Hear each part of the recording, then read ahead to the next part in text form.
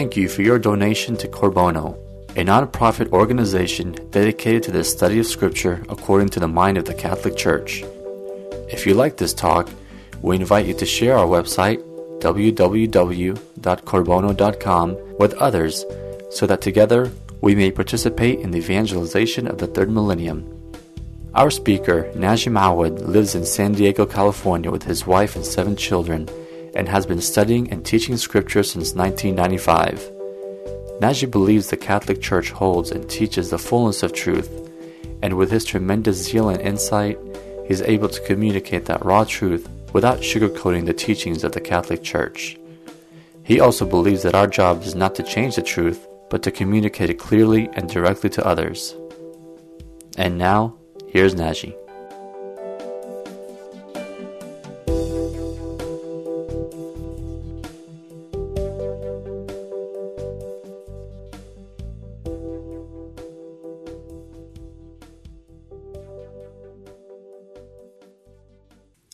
Tonight for the Latin Rite, it is Ash Wednesday, and for us in the Eastern Rites, it was Ash Monday.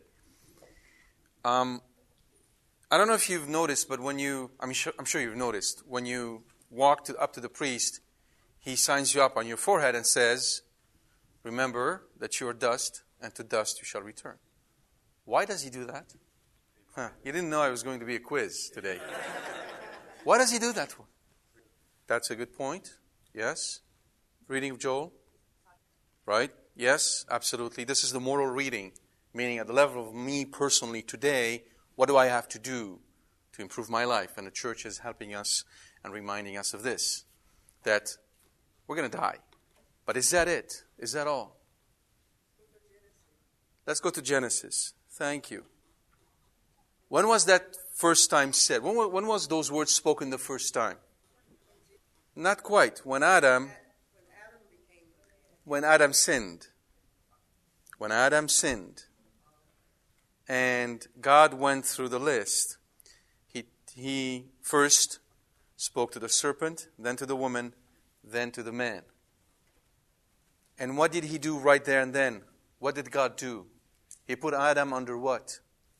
A curse. So the covenant has blessings and curses. And that was the curse of the covenant. So now, you walk up, and what is the priest doing to you? What is he putting you under? A curse. Do you understand? This is not some sort of a little symbolic thing or a prep talk to kind of, remind us of what we have to. This is part of it, absolutely. But it's far bigger than that. Folks, I got some news for you. We're under a curse. That's why we die. Because we are under a curse. So now why is the church doing that? Why is the church doing that? So, there is a pact between the church and some psychologists to create more depressed people so they can go and see them. Why is the church doing that? Because we have to repent. We have to repent, absolutely. But what else? Yeah, all those are the moral reading, and those are very, very good. But the primary meaning of it all is what? We're going to die. Right? Now, what did Christ say? He said, the one who loses his life will gain it. Isn't that odd? Christ didn't come to take the curse away. He actually fulfilled it. But He fulfilled it in a marvelous way. Because it is through dying that we are born eternal life. Isn't that amazing how He took that curse, left the shell, emptied it from substance, and replaced it with a blessing? You understand what He did? Isn't that amazing that Christ took that curse that was put on man from the dawn of time, on Adam? He emptied it from its substance. O death, where is your sting? That was St. Paul's exclamation. Christ left the curse. We're going to die. Physically, we're going to die. He didn't take that away.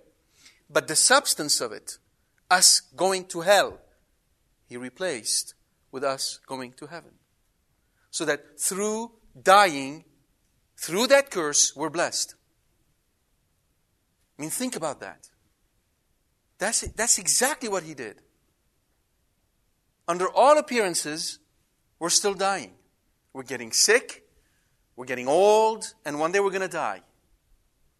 But beyond the appearances, we're crowned in glory. You see the Eucharistic meaning behind it all? Under all appearances, it's a bread. Beyond appearances, it is God. Under all appearances, we're going to die.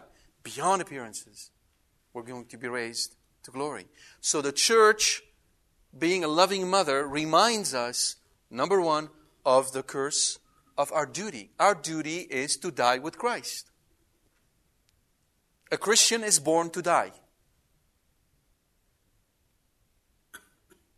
A Christian is born to die. His purpose is to die with Christ on the cross. And that part of Lent, therefore, going back to all the good points that every one of you made, is a preparation for what? Number one, to show God that we love Him. So we fast, we choose some form of a penance, primarily because we want to give glory to God, first. Secondarily, because we want to improve and become better at a bunch of other things. But primarily, it is our way of saying, we want to glorify you, Lord. For just as your Son, our Lord, glorified you in the garden, so we want to glorify you as well. That is the wonderful and glorious season that we are entering in. It's a grace-filled season. And I hope that if you have not yet done that, you would already have picked something to work on for the 7 weeks that are ahead of us. And if you don't have any idea what to do and you're married, ask your wife or your husband. If you're not, ask your parents. They'll have plenty of things for you to do. Very well. With that, let's move on to chapter 6 of the book of Revelation. So in chapter 6 of the book of Revelation, we saw the Lamb open one of the 7 seals. Now I saw, when the Lamb opened one of the 7 seals, and I heard one of the 4 living creatures say, as with a voice of thunder, "Come." And I saw, and behold, a white horse, and its rider had a bow, and a crown was given to him, and he went out conquering and to conquer. When he opened the 2nd seal, I heard the 2nd living creature say, "Come." And out came another horse, bright red. Its rider was permitted to take peace from the earth, so that men should slay one another, and he was given a great sword. When he opened the 3rd seal, I heard the 3rd living creature say, "Come." And I saw, and behold, a black horse, and its rider had a balance in his hand. And I heard what seemed to be a voice in the midst of the 4 living creatures, saying, "A quart of wheat for a denarius, and 3 quarts of barley for a denarius, but do not harm oil and wine." When he opened the 4th seal, I heard the voice of a 4th living creature say, "Come." And I saw, and behold, a pale horse, and its rider's name was Death, and Hades followed him, and they were given power over 1/4 of the earth, to kill with sword, and with famine, and with pestilence, and by wild beasts of the earth. So tonight we're going to focus on those 4 horses, the 4 horses of the apocalypse. The first thing we're going to do is, to put everything in context, is go to Romans. Romans chapter 11. In this chapter, in Romans, St. Paul is talking, of course, to the Romans. And verse 13, he says, "Now I'm speaking to you Gentiles, inasmuch then as I am an apostle to the Gentiles. I magnify my ministry in order to make my fellow Jews jealous, and thus save some of them. For if their rejection means the reconciliation of the world, what will their acceptance mean but life from the dead? If the dough offered as first fruits is holy, so is the whole lump. And if the root is holy, so are the branches." St. Paul here is saying, the reason why I'm preaching to you Gentiles is that so I can reach some of my fellow Jews. I can't reach them directly, they'll stone me, but I'm going through you to them. And he points out something very important. If the rejection of the world of Jesus Christ means life to you Gentiles, why is he saying that? Why is the rejection means life for us? Because the rejection of Jesus Christ indicates the end of the old covenant, and therefore the beginning of the new. All right? So their rejection is the end of the old and therefore signifies the beginning of the new. And then he adds, if that means you are now part of the covenant, what will their reconciliation mean if not life from the dead? And so the church has always taken these words to mean that before the end of times, the Jews will convert. All right? There is a mass conversion of the Jews to the faith before the end times. If the dough is holy, if the first fruits is holy, who are the first fruits? Well, Paul himself, the apostles, Our Lady, all those who believed Christ right who were around him. If they are holy, if they are holy, they're going to make the whole dough holy. So these are no word of despair, but by their own power, by the power that Christ gave them, they're going to be able to sanctify the rest. But if some of the branches were broken off, and you, a wild olive shoot, were grafted in their place to share the richness of the olive tree, Israel was always depicted as an olive tree. And some are broken off because they rejected Christ. While now you, a wild olive tree, wild olive branches are being grafted onto that tree.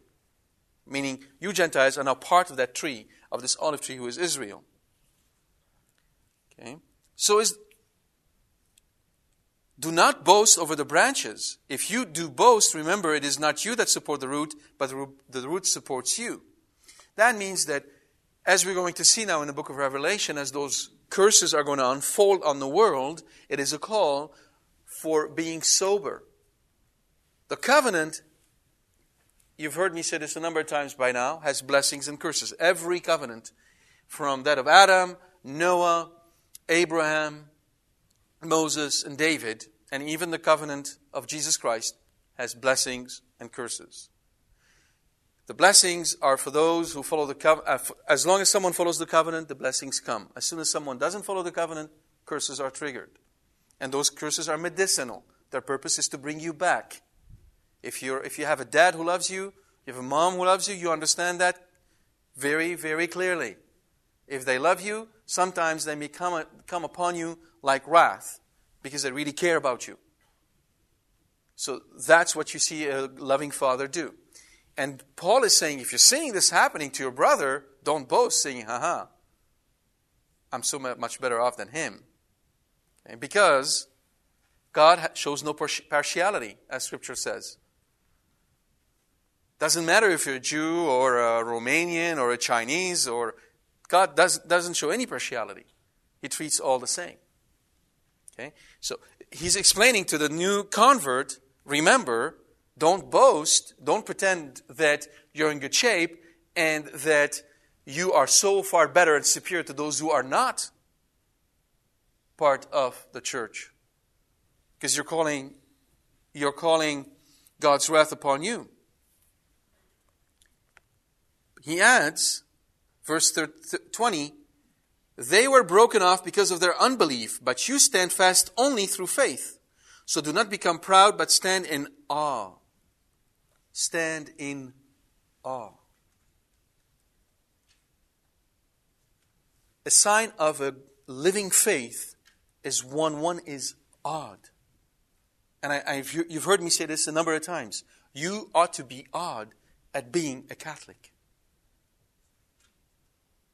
It's an awesome thing. Stand in awe. For if God did not spare the natural branches, neither will He spare you. That is a key interpretive verse for Revelation, because the literal meaning applies to the time of St. John. It applies to those Jews and those Romans who are attacking the church on both sides. And we're going to see how He's going to deal with them. But, as you know from the four senses of Scripture, they also apply to us, to our own day. They apply in every age. God holds the key. God's opened the seals. Christ is King forever. And therefore, He deals with His enemies and with those who are faithful to Him in the same way. He shows no partiality. Yes? So the fourth sense, the gogological, or how do you pronounce it? I don't know. The first is the literal sense, the anagogical, analogical, and moral or tropical. Okay, the anagogical, that is what you want to be. Right? Well, that applies to the church and the end times. Yes. Can Revelations sort of be explained in that? Absolutely, that's what I'm doing. Okay. Yeah, that's what I don't stand by the futurist, preterist, futurist, idealist, and moral. Those are four ways of saying the four senses. Four senses of Scripture apply by and large to all of Scripture. And I'm going with a literal sense, but you can apply also all other senses to the book of Revelation very, very well. Absolutely. So, note then the kindness. Verse 22 is also very important to us. Note then the kindness and the severity of God. We would much rather stick with the kindness and drop the severity. Revelation doesn't allow us to do that now, does it? Note the kindness and the severity. Kindness toward those who have fallen, but severity toward those who have fallen, but God's kindness to you, provided you continue in His kindness. Otherwise, you too will be cut off. Otherwise, you too will be cut off. God shows no partiality. Right? So, that passage here is going to help us understand what goes on in this chapter with the four horsemen. Because one set of interpretation you may have come across are that those four horses, the riders that are on them, are evil. I've read a number of commentators who will simply say, these are evil things. And as soon as you take that tack or that approach, you run into serious problems. For one, those commentators may seem to indicate that these evil things, those four riders who are evil, are doing things on their own. I mean, sort of like God is sitting on the side and watching what's going on. But He's not really engaged or involved in this. You know, God created the world, put it on autopilot, and then from time to time He comes and watches it. Sort of, when your mom made a stew, from time to time she'll come and then just stir the pot a little bit. But the stew happens on its own. We're in that stew. So the potatoes bang with the tomatoes and the onions, and it just all happens on its own. And, God is kind of looking at it from afar. Don't think so. Not supported by Scripture in any way, shape, or form. That's problem number one. Problem number two, already told you that the scenery or the scene that we are being shown is the liturgy in heaven. Mass as it's celebrated in heaven. There were an initial phase corresponding to the liturgy of the Word, where God was being praised by these elders. It is called also liturgy of creation. And now the Lamb appears on stage or appears on the scene. Stage would be a bad word here. The Lamb is now present and He opens that seal, and as He opening the seal, things occur on earth. That's what the liturgy is all for. That is the power of the Mass. That is why the Mass is, in a sense, the CPU of the planet. It runs everything. Nothing happens that doesn't happen through the liturgy. That is its power. And we Catholics have got to rediscover this and understand it so we can pray the way God wants us to pray. Now, those four writers, I read the passage fairly quickly, but if we go back now and pick on certain elements, we'll see that there's certain key words that we have to understand. The first being that the first white horse had a bow and a crown was given him, and he went out conquering and to conquer. Now the second was permitted to take peace from the earth so that men should slay one another. What is that? War. Right? So that's the scourge of war. The third a black horse, and its rider had a balance in his hand, and I heard what seemed to be a voice in the midst of the 4 living creatures saying, a quart of wheat for a denarius and 3 quarts of barley for a denarius. A quart is about 1 kilogram, 30 ounce. And a denarius is equivalent to a man's daily wage. So that translates into a man's daily wage able to buy about 30 ounces of wheat. Indicating what exactly? Famine. All right? Famine. And then the fourth one, and I saw and behold a pale horse. Actually, it's a sort of a mistranslation because they really don't know what to do with it. The Greek says a green horse. So, given that no one had ever seen a green horse, they kind of translated a pale horse. But perhaps a better translation would be a deathly looking horse. Indicating what? Plague. Disease. All right? And the fourth rider has not only death, but also has the sword, famine, and pestilence. Okay? He kind of brings those back. We're going to see why. So, first, the white rider has a bow and was given authority to conquer. He went conquering and to conquer. And he's followed by the second and the third rider, which bring war and famine. And the fourth rider brings plagues, war, and famine. Okay? The other thing I want to point out to you immediately is that nothing happens. Nothing has happened yet. They are being sent. No action has yet taken place.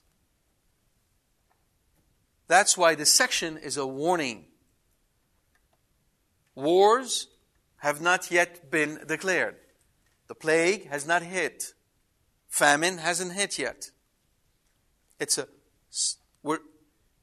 God is staging what is He about to do. Now, first, of course, as a background to all of this is Leviticus 26, Deuteronomy 27 and 28. I don't know how many of you have read those, but if you haven't, I really encourage you to go back and read them. One thing we could do quickly is to take a peek in the book of Deuteronomy, chapter 27. Something interesting happens there. Yes, and I didn't mention 27, so it's my mistake. Verse 11 in chapter 27. Moses is instructing them in what they have to do once they pass the Jordan. And Moses charged the people the same day, saying, when you have passed over the Jordan, these shall stand upon Mount Gerizim to bless the people. Simeon, Levi, Judah, Issachar, Joseph, and Benjamin, 6 of the tribes, are going to stand on one mount to bless. And these shall stand upon Mount Ebal for the curse. Reuben, Gad, Asher, Zebulun, Dan, and Naphtali. And the Levites shall declare to all the men of Israel with a loud voice, and then follows 12 curses. Cursed be the man who makes a graven or mortal image, an abomination to the Lord, a thing made of the hands of the craftsman. Cursed be he who dishonors his father and his mother. Cursed be he who removes his neighbor's landmark, etc. There's 12 of those. So what is going on here is the ratification of the covenant, the swearing of the oath by Israel, saying, everything God told us to do, we shall do. And God has established this oath with them, this covenant with them, sealed by an oath, by their oath, saying, we will do everything you told us. And God said, if you do all these things, you will be blessed, and otherwise you will be cursed. And the subject of the curse is Leviticus 26 and Deuteronomy 28. Now, if we look again very, very quickly at, say, Leviticus 26, we will notice one thing that is very interesting about those curses. In our preparation for the book of Revelation, we spent quite a bit of time on those two chapters. 26 or 28? 26, Leviticus 26.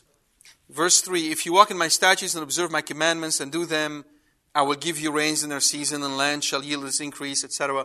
Those are the blessings.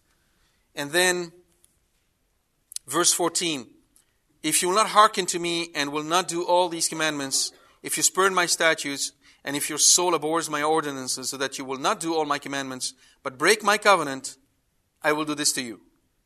I will appoint over you sudden terror, consumption, fever.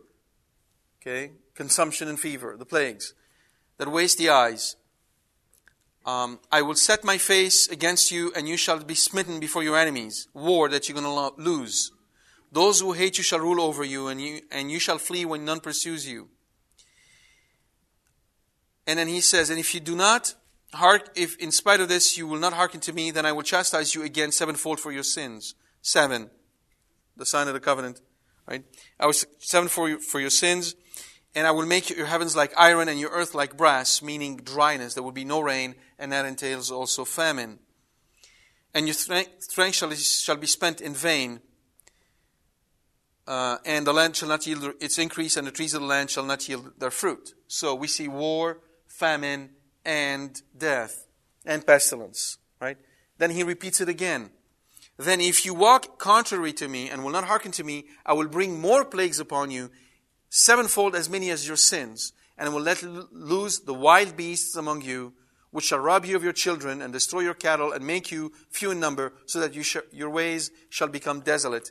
And right here in Revelation, I just read as the last part, the last horse being unleashed, one of the things that he's going to use against them are the wild beasts. That's why you have wild beasts over there. It takes us all the way back to Leviticus. And if by this discipline, key on that word, discipline, right? So what is the purpose of those curses? It is to discipline us, to bring us back to Him. If by this discipline you are not turn to me, but walk contrary to me, then I also will walk contrary to you, and I myself will smite you sevenfold for your sins. And again, the sword that execute vengeance for the covenant, and there will be pestilence. When I break your staff of bread, 10 women shall bake your bread in one oven, and shall deliver your bread again by weight, and you shall eat and not be satisfied. Famine. Because there are not enough bread for everyone. You will eat and won't be satisfied, right? There's not enough for everybody. And in spite of this, you will not hearken to me, but walk contrary to me. And then I will walk contrary to you in fury.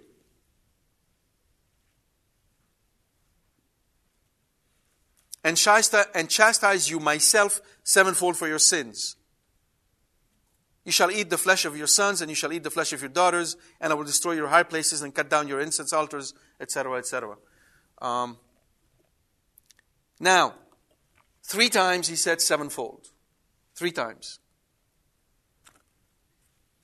Right? What do we have in the book of Revelation? 7 seals, 7 trumpets, 7 cups. 3 times, sevenfold. You see the structure? Okay? It is those curses that were put down in the book of Leviticus against Israel, which are now resurfacing in the liturgical sense. Because it is through the liturgy that God chastises the world. It isn't through military conquest and through earthly kings. It is through the ministry of Jesus Christ in the Mass. The Mass is not just about feeling good and getting together and hugging each other and singing Kumbaya. The Mass is about the realization of the covenant of Jesus Christ on earth and in heaven as Lord of Lords, King of Kings. That is the power of the Mass, and that's why Satan tries everything he can to suppress it, or to make Catholic oblivious to its meaning so that they don't go and celebrate it as they ought. You've got to realize that at the end of the day, the battle is between Satan and the woman, between Satan and Our Lady, between Satan and the church. Nothing else matters to Satan other than the church. That's it. Now, I've given you sort of the far background of those horses, but there is one that is closer and we're going to look at the book of Zechariah. If we go to the book of Zechariah, and I'm going to start in chapter 6, but before I do so, I'm going to take a quick look at chapter 1 in the book of Zechariah. On verse 7 in the book 1, we read the following. Verse 7, chapter 1 in the book of Zechariah. On the 24th day of the 11th month, which is the month of Shebat, in the second year of Darius, the word of the Lord came to Zechariah, the son of Berechiah, son of Iddo, the prophet. And Zechariah said, I saw in the night, and behold, a man riding upon a red horse. He was standing among the myrtle trees in the glen, and behind him were red, sorrel, and white horses. Then I said, What are these, my Lord? The angel who talked with me said to me, I will show you what they are. So the man who was standing among the myrtle trees answered, These are they whom the Lord has sent to patrol the earth. And they answered the angel of the Lord who was standing among the myrtle trees, We have patrolled the earth, and behold, all the earth remains at rest. Then the angel of the Lord said, O Lord of hosts, how long wilt thou have no mercy on Jerusalem and the cities of Judah, against which thou hast had indignation these 70 years?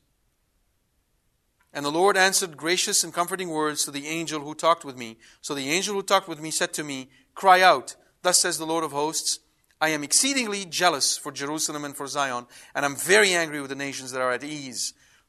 For while I was angry but a little, they furthered the disaster.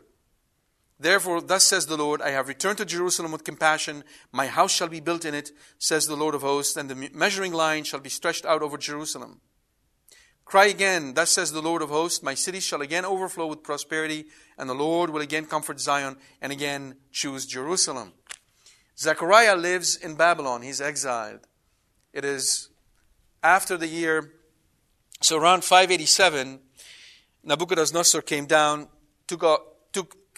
conquered Jerusalem, destroyed it, and then moved everybody up in exile. And now 70 years later, the prophecy was that the earth will see its rest for 70 years, because when God established His covenant with Israel, He told them every 7th year is a Sabbath to the Lord. The earth shall rest. You shall not plow the earth for 7 years. And did they obey that commandment? Nope. They went straight ahead. Sort of like, Catholics that work on Sunday.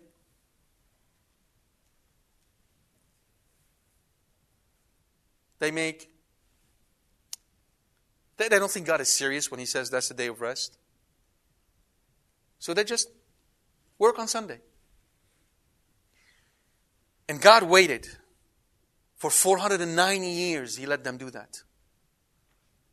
The Jubilee year, which was the 50th year, the year that came after sevens, anyone who was enslaved, any Jew was enslaved because he lost everything, should be freed. And he should enter into possession of the land of his ancestors. Even if he had sold it, he should get it back. Of course, living in America, that makes absolutely no sense, because America is founded upon the principles of capitalism. But the kingdom of Israel was founded upon the principles of what? A priestly kingdom. All right? You are set apart. You are not like the other nations. You are a priestly kingdom. And what did they do? They behaved exactly like the other nations. So God said, for 70 years, you're going to go into exile because the earth shall get its rest. The covenant will hold. And now it's been 70 years later, and Zechariah, who knows, standing saying, Okay, Lord, 70 years, what up? And he sees those 4 angels, those 4 riders. What do they say? They patrol the whole earth and come back and say, everything is at rest. What does that mean? It means that all the nations are are at ease. Lord, you said you're going to take care of this. By your covenant, how could you allow them to do this to Jerusalem? For 70 years, they're at ease. And then God speaks and says, I will avenge Jerusalem. And that's what He does. Now, we see those chariots again, so the 4 horses, we see them in Zechariah chapter 6, verse 1 through 8 and following. And again I lifted my eyes, so that's Zechariah chapter 6. And again I lifted my eyes and saw, and behold, 4 chariots come out from between 2 mountains. And the mountains were mountains of bronze. Bronze is always a symbol of chastisement, okay, of the covenant being executed. In particular, the trumpets that the Jews were to blow were made out of bronze to remind the Lord of the covenant. Okay? Bronze also, especially brass, means drought, right? No rain. But in particular case, they're coming out of between 2 mountains. Okay, you got to key in on those words. What did I tell you? What happened in Leviticus? The tribes went up what? 2 mountains. Okay, and the Levites, who were the priests, walked between the 2 mountains and enunciated those curses. And we have 2 mountains of bronze, which of course don't exist, and out in between them coming those chariots. Okay? So this takes us all the way back to that covenant. This is a covenantal judgment coming up. All right, so there are 4 chariots. The first chariot had red horses, the second black horses, the third white horses, and the fourth chariot dappled gray horses. So again, the 4 colors, the 4 horses that we saw, the same colors are appearing there as well in the case of Zechariah. Then I said to the angel who talked with me, "What are these, my Lord?" And the angel answered me, "These are going forth to the 4 winds of heaven, after presenting themselves before the Lord of all the earth. The chariot with the black horses goes toward the north country, the white ones go towards the west, the dappled one go towards the south country." When the steeds came out, they were impatient to get off and patrol the earth. And he said, "Go patrol the earth." So they patrolled the earth. Then he cried to me, "Behold, those who go toward the north country have set my spirit at rest in the north country." Now, I'm not going to go through the details. The most important thing here to understand is that they cover the entire earth. Everything is covered by them. So the angels, the ministers of God, keep a watchful eye on all that happens across the earth. Whether nations are declared Christians or not, it does not matter. They all answer back to one King and one Lord. And what is true back then is still true today. Nothing has changed. And the word of the Lord came to me, "Take from the exiles Heldai, Tobijah, and Jedaiah, who have arrived from Babylon, and go the same day to the house of Josiah, the son of Zephaniah. Take from them silver and gold, and make a crown, and set it upon the head of Jesus." Joshua, Yeshu is the same word, right? Jesus is the Greek, but it's exactly the same word. Of Joshua, the son of Jehozadak, the high priest. So what do we see here? We're seeing the crowning of a priest king. All right? A priest king. Now you know that from Moses onward, the lines of kings and the lines of priests are separate. One is from the tribe of Judah, the other is from the tribe of Levi, and they don't meet. They only meet very briefly with Solomon, only when he dedicated a temple, and here with Joshua, because his kingdom was established in a very shadowy way. It was not really established. And then Zechariah says something that is very prophetic. The son of the high priest, "And say to him, Thus says the Lord of hosts, Behold, the man whose name is the branch, for he shall grow up in this place." Whose name is the branch. The branch became a prophetic title for the Messiah. And in Hebrew, the word branch is netzer, the root word for Nazareth. Can you go back and just repeat that again? No, the Greek is between the word Joshua. Jesus and Joshua is the same word, Yeshu, right? So this is a prophecy. It's really a prophecy about the crowning of Christ, which we're going to see happen further in the book of Revelation, right? Especially in chapter 19, verse 11, we're going to see Christ being on a cross, on a horse, with a crown, right? But the branch? Okay, but the branch in Hebrew means netzer, and the branch became a another word for the Messiah, the one to come, the King, the Messiah King. And that word, Netzer, is the root for Nazareth. And the reason it's important because it helps us understand that little conversation that was between Philip and Nathanael in John. When Philip went to Nathanael and told him, we have found the Messiah. It is Jesus of Nazareth. Jesus of the branch. And Nathanael answers, can anything good comes out of the branch? And then eventually, to the working of the Holy Spirit, because during that time when he met him, right around Passover, the liturgy of the temple was about Isaiah, where Isaiah speaks a lot about the root of Jesse and the branch. And that's what allowed Nathanael later to recognize in Jesus the branch. Okay? But these four riders patrolling the whole earth are patrolling it for what? In preparation of what? Judgment. A covenantal judgment that is about to occur. Now in John, we see them with a different role. Not only are they going to patrol the earth, but they're actually given specific powers. They're given specific powers. There is, before I go through there is one more passage I want to read to you because it's very important in understanding how God deals with us in this covenantal way. Turn to Ezekiel chapter 14. In Ezekiel chapter 14, beginning with verse 12 and following,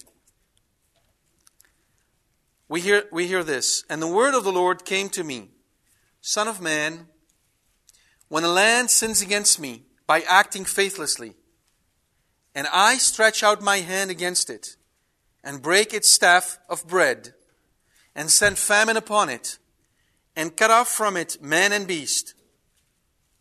So what are those? This is the triggering of the covenantal curses. So what he says is, when I execute covenantal judgment on a land that turns against me, doesn't matter which land, any land that turns against me, when I execute covenantal judgment, this is chapter 14, beginning with verse 12. Yes. Even if these three men, Noah, Daniel, and Job, were in it, they would deliver but their own lives by their righteousness, said the Lord God. Even if these three men were in it, they would deliver but their righteousness, said the Lord God. If I cause wild beasts to pass through the land, and they ravage it, and it be made desolate, so that no man may pass through because of the beasts, even if these three men were in it, as I live, that's an oath. God is putting himself under an oath.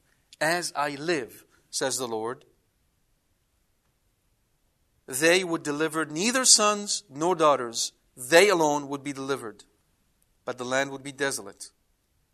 Or if I bring a sword upon that land, and say, let a sword go through the land, and I cut off from it man and beast, though these three men were in it, as I live, says the Lord God, they would deliver neither sons nor daughters, but they alone would be delivered. Or if I send a pestilence into that land, and put out my wrath upon it with blood, to cut off from it man and beast, even if Noah, Daniel, and Job were in it, as I live, says the Lord God, they would deliver neither son nor daughters, they would deliver but their own lives by their righteousness. For thus says the Lord God, how much more when I send upon Jerusalem my 4 sore acts of judgment, sword, famine, evil beast, and pestilence, to cut off from it man and beast. Yet if there should be left in it any survivors to lead our sons and daughters when they come forth to you, and you see their ways and their doings, you will be consoled for the evil that I have brought upon Jerusalem, for all that I have brought upon it. They will console you when you see their ways and their doings, and you shall know that I have not done without cause all that I have done in it, says the Lord God. Why is he insistent on that? Because he wants us to understand that nothing, no intercession can stop the curses of the covenant once they're triggered. Remember last week we looked at Fatima. One of the things that Jacinta said is that Our Lady cannot hold back anymore the hand of her Son. There was a point where Our Lady could not withhold His hand anymore. That imagery is not cute. It is profoundly biblical. Because in a sense, what the prophets did is precisely hold back the hand of God. Because God would send them to His people. Go tell these people. Warn them. So by their own actions, by collaborating with God, by being there, by talking to the people, they were holding back the hand of God. But there comes a point where not even the prophets can hold His hand back, and the covenantal curses are triggered. And when they are, all hell breaks loose. Yes. All hell breaks loose. Now, how long did it take from Zechariah to the destruction of Jerusalem in 70 AD? You understand that in Jerusalem, when Jerusalem was destroyed, there were between 600,000 to 1.2 million Jews in it. Not one of them survived. And this prophecy that I read to you about eating your sons and daughters, that happened to the T. That's exactly what happened. It took 500 years. God is patient. God is patient. God gives us plenty of time to repent. His mercy is endless. His mercy is infinite. But His acts of mercy are not. There comes a time where mercy ends. The way we understand it anyhow. So, the primary focus that we have to have when we read this chapter 6 is that when those horses are sent out, this is the preparation. God is sending those horses, those plagues, and He's going to execute on them. Because it is the new covenant, and He's bringing judgment upon Israel, who was not faithless to Him, who rejected Him. And He's going to provoke the destruction of the temple, which would put an end to the sacrificial system. And He will also deal with the Romans as well. And we will see how. Just as He did it back then, He's doing it today. There's no difference. The difference is, as usual, we have a little bit of a, if you will, a dissonance. We think that we know better. Well, if I was God right now, then here's what I would do. Tomorrow, I'd convert all the Muslims. And I would also convert China tomorrow. Right? And I will get rid of TV. Well, at least for 50 years. And there's a whole laundry list of things I would do. And by the time I'm done with my laundry list, you're going to be saying to yourself, thank God He's not God. Because I'm going to get it wrong. I'm not God. I have a limited understanding that is based on maybe some years that I've lived through, my own experience, say. What do I really know? God works very differently. But if you study history, history in a sense is the teacher of religion. If you study history, you become a more conformed Catholic. Because what the history of the world is saying to you over and over again is how the church is triumphant. At every turn of the century, every time you look at the church looks on the brink of a disaster. In fact, today is the feast of Saint Euthanatus in the Maronite Rite. And being a curious nature, I just wanted to know who he was. Who was Saint Eustathius, Saint Eustatius. Anybody knows about Saint Eustatius? All right. Well, Saint Eustatius. Oh, thanks. There's a couple of folk who are awake tonight. That's good.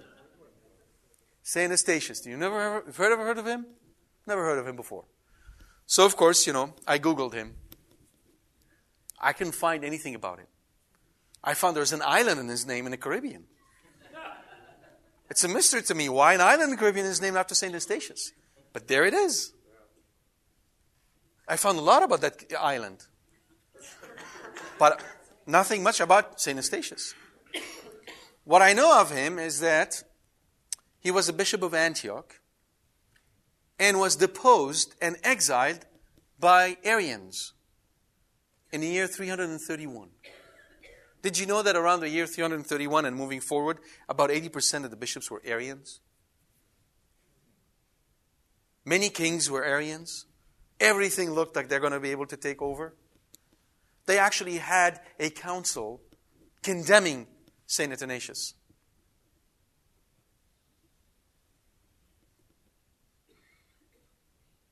If we were living back then today, if today was the year 331, we would look out and we would wonder what's going on. I mean, the church seems to be completely destroyed.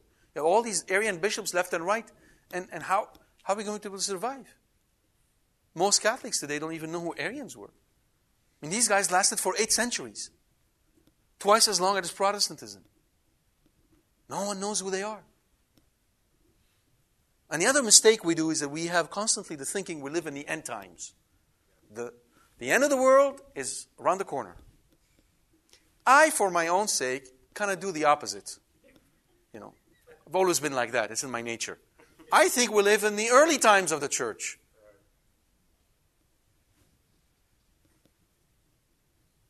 Wait till the year 10,722 comes around. And we are part of antiquity. You know that?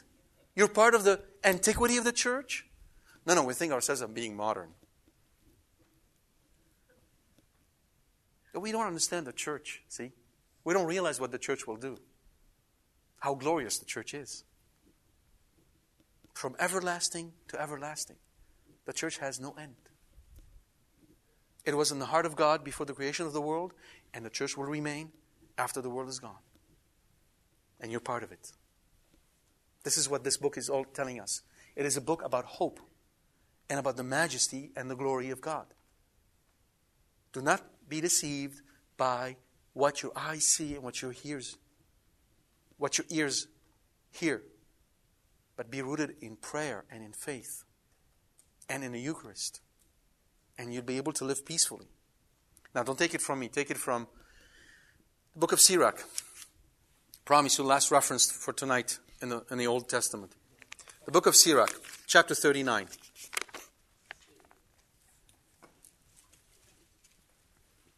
Beginning verse 17.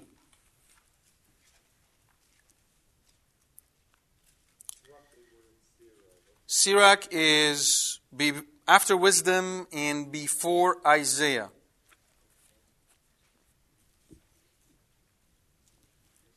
No one can say, what is this? Why is that? For in God's time, all things will be sought after. At His word, the waters stood in a heap, and the reservoirs of water at the word of His mouth. At His command, whatever pleases Him is done, and none can limit His saving power. None can limit His saving power.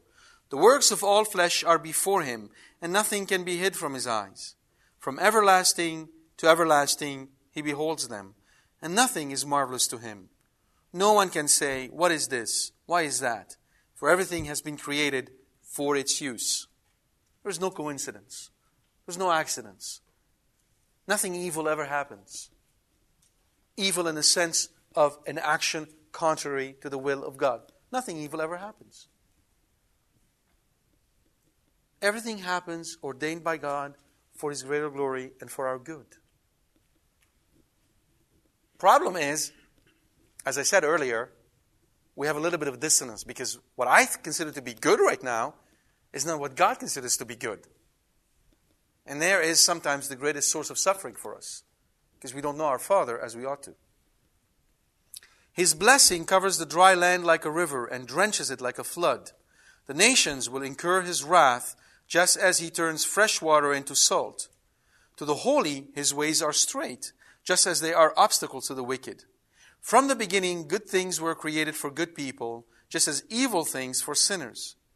Basic to all the needs of man's life are water and fire and iron and salt, and wheat, flour and milk and honey, the blood of the grape and oil and clothing. All these are for good to the godly, just as they turn into evils for sinners.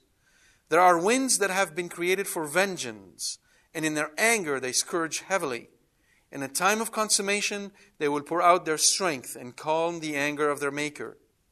Fire and hail and famine and pestilence, all these have been created for vengeance. The teeth of the wild beasts and scorpions and vipers, and the sword that punishes the ungodly with destruction. They will rejoice in His commands and be made ready on earth for their service. And when their times come, they will not transgress His order.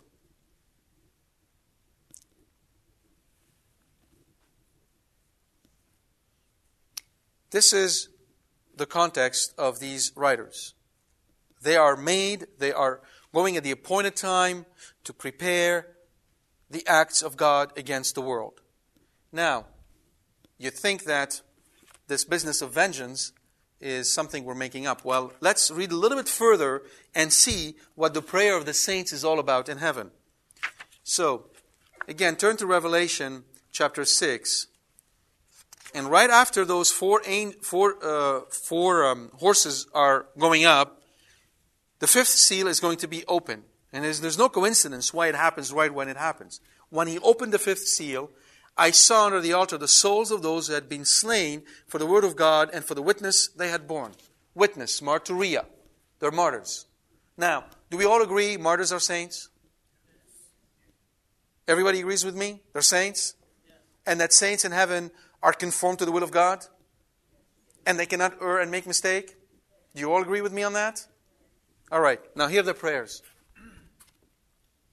They cried out with a loud voice, O sovereign Lord, holy and true, how long before Thou wilt judge and avenge our blood on those who dwell upon the earth?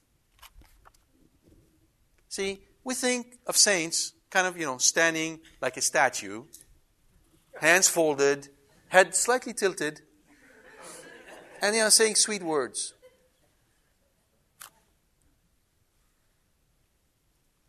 And then we're confronted with this. And so we go tilt. Something doesn't match. Something doesn't add up. That's not the idea we have of saints. Let me repeat to you what they say. O sovereign Lord, holy and true, how long before Thou wilt judge and avenge our blood on those who dwell upon the earth?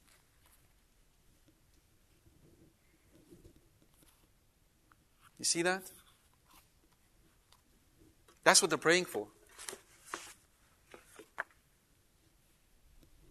So, this representation of God as being, holy Santa sitting on a chair with a long white beard, and Jesus Christ being this hippie with a guitar, walking around, and the Holy Spirit being this cute little dove. Fundamentally, this whole notion is satanic. Because it really deprives you from a proper understanding of who God is. I'm not saying that what I'm talking about gives you full understanding of who God is. That's impossible.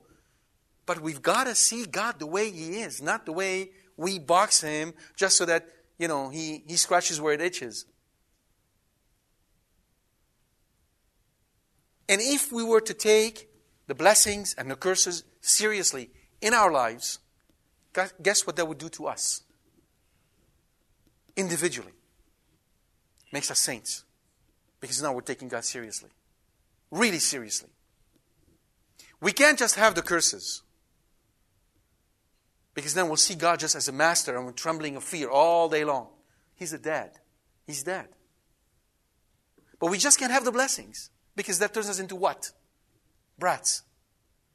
Spoiled kids. And we'll have none of that.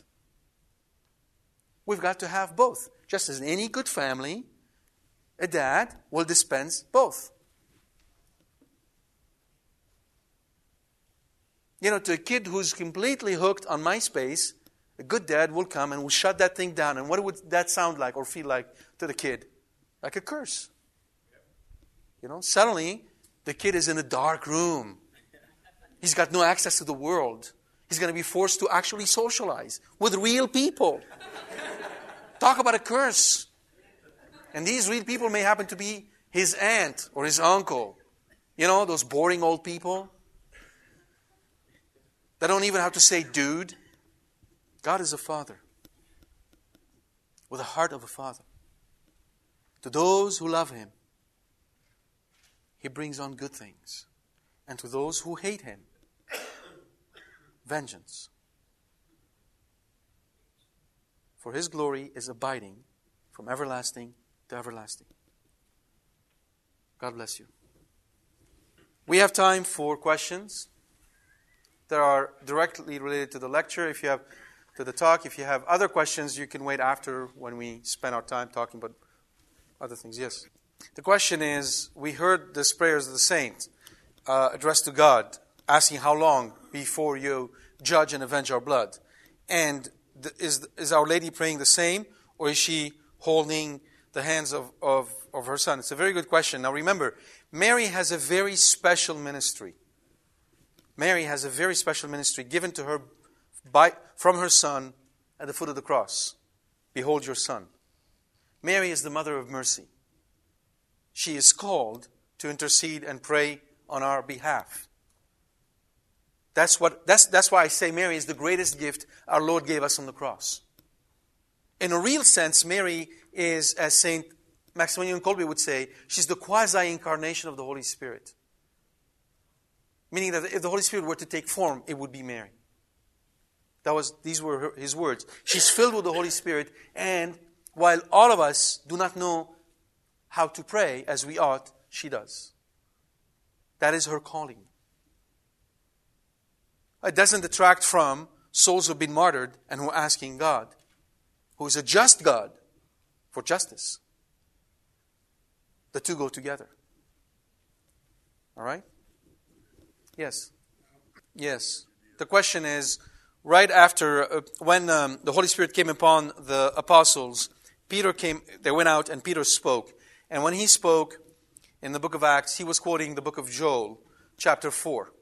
And in the book of Joel, there is a clear indication about the end of the age and what would happen at the end of the age. And in it he says, for in that time, some who are in Jerusalem will escape. Only some. So yes, absolutely. He was forewarning the Jews about the coming wrath, the judgment upon Israel. Absolutely. And of course, our key reference here is the book of Daniel, chapter 9, because in it, Gabriel very clearly indicated that after the one who is holy is being cut off, sacrifices will cease in the temple, and it will be destroyed. Right? And there's a whole series on Daniel and all those which we've already done. I'm not going to cover that again. Yes? No, the church will never come to an end. Ever. So even after the judgment? Exactly. The church is glorious in heaven. Currently, the church is sacramental. Right? We have the 7 sacraments. After the judgment, the church will be glorious. The Lord will be in her midst. And when life on earth continues, guess what? It's just going to be one big church. The church will never go away. Why? She's the bride of Christ. He's got one bride. As He is eternal, so is she. I understand that, but there's a difference between it being on earth or is it... As I said, after the judgment, life on earth will continue. Earth will be renewed. A new heaven and a new earth.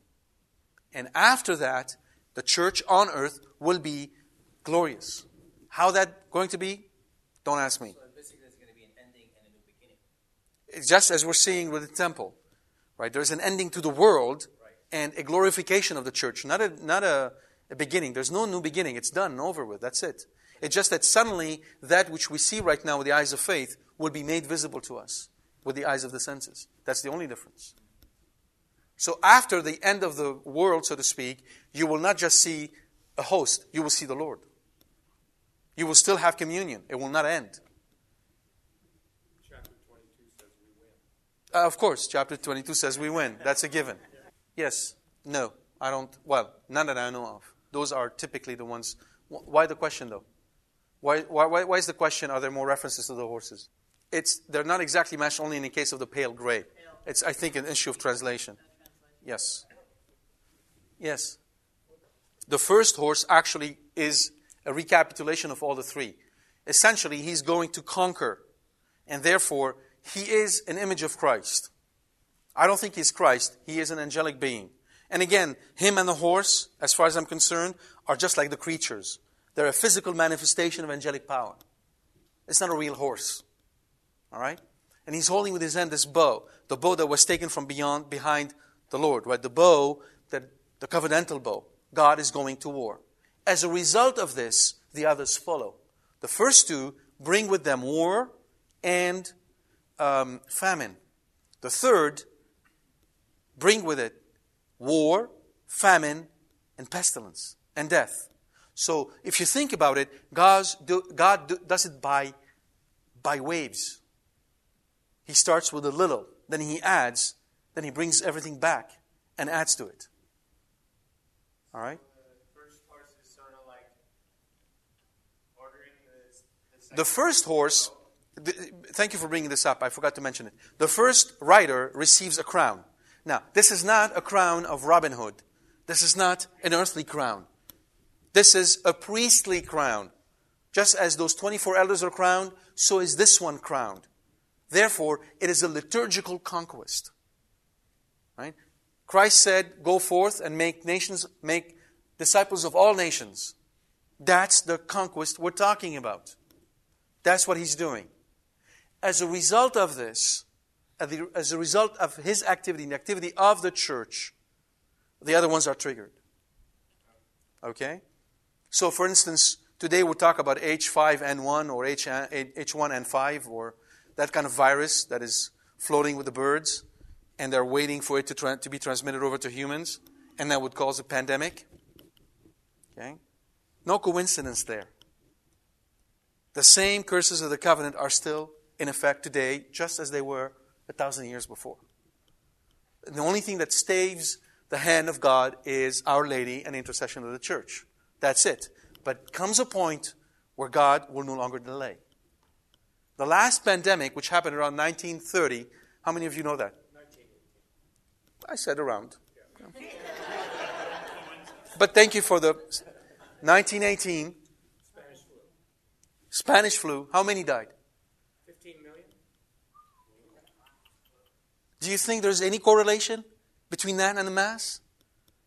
See, that's our problem. We've been so paganized in our way of thinking that we think God is here in the church doing stuff, and then the stew is out there. And from time to time, he just goes and check it. He's got no say on what happens out there. I don't think so. Yes.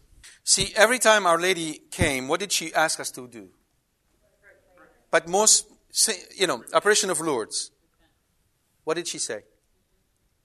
Not repent. Specifically, the first thing she told Bernadette, remember that? Penance, penance, penance. Said it 3 times. Before even she said her name. Penance, penance, penance. At Fatima, she said, there are so many souls going to hell because there's no one praying and sacrificing for them. So if you really think about it, Our Lady comes and calls us to what? To sacrifice so that effectively the time of grace is extended. This is what the prophets did. Every single one of them suffered. I told you that Isaiah walked around naked for 3 years. He was naked for 3 years. So every one of them suffered. And it's that suffering that extended the time of grace. Because it is all joined to the suffering of Christ on the cross. But in God's wisdom, there comes a time where that stops. And we saw it. She came and she told them, if you do not do this, God will punish the world with a second world war. She was aware of it. She came to warn us. And it happened. So effectively, our mother, that's why I say Mary is the greatest gift of Christ for us on the cross. Because she's there interceding for us perfectly. We may not know We may think what we need right now is those curses. She knows better. Right? So we have a perfect human intercessor that speaks on our behalf even when we don't know how to do it. But there comes a time, as we read it, when not even our intercession will stay his hand. Yes? Very good question. You see, the problem with my focus on this, because of course I'm only focused on one strand, which is the curses and God in authority. Why am I doing this? Because we live in a world that is slanted all the way to the other extreme, where God is seen only as provider of mercies and grace and does nothing, to indispose us in any way, shape, or form. Were we living in a different world, say in a Jansenist, where all I saw was God's curse and God's as a master, I'd be actually talking towards the other side, right?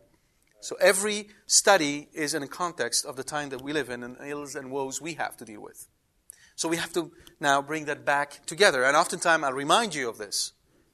I'd much rather be talking about God's mercy than about God's curses. It's much more satisfying to me. But I don't think we'd be doing you any good service if I did that. But you have to put it all back in context. And so, in answer to your question, we all have to do the same thing, which is pray the Our Father, knowing that this is my Father. Will your Father take care of you? He will. There's nothing to fear. If we have this abiding love and relationship with our Father through our Lord, then we're in peace. But it makes you want to stay close. That's it. That's it. Exactly. Exactly. It is the understanding of both that really makes us realize every time we step into the church in the presence of whom we are. And it fills us with a sense of awe before the majesty of God. And we think, I am His child. Wow. You see? But yeah, I apologize because I focus only on one aspect because of the woes we have in our time where all you hear day in, day out, God is good. But, all these problems, we're just doing it. He's had nothing to do with it. Just put the world on autopilot and we have to deal with it now. We put all the responsibility on our shoulders. And what responsibility is this? And how can we live in peace when everything is on our shoulders? It's on His. I don't have to worry about it. I'm His kid. Even when I mess up, I go to Him and say, I'm sorry, Dad. And He sends me to Mom and she cleans me up. What better can I have? How better can it? This is great. I have nothing to worry about. I don't have to figure out what the truth is. I don't have to invent it. I know that everything is in His hands. He's taking care of me. Then I can bring His peace to the world. Otherwise, how can I? But I don't want it to be a faulty peace. I don't want to go out there and say, well, God is good. No matter what you do, He loves you just the way you are. Go ahead, contracept. Do whatever you want. God loves you. I can't do that. You see? God bless you.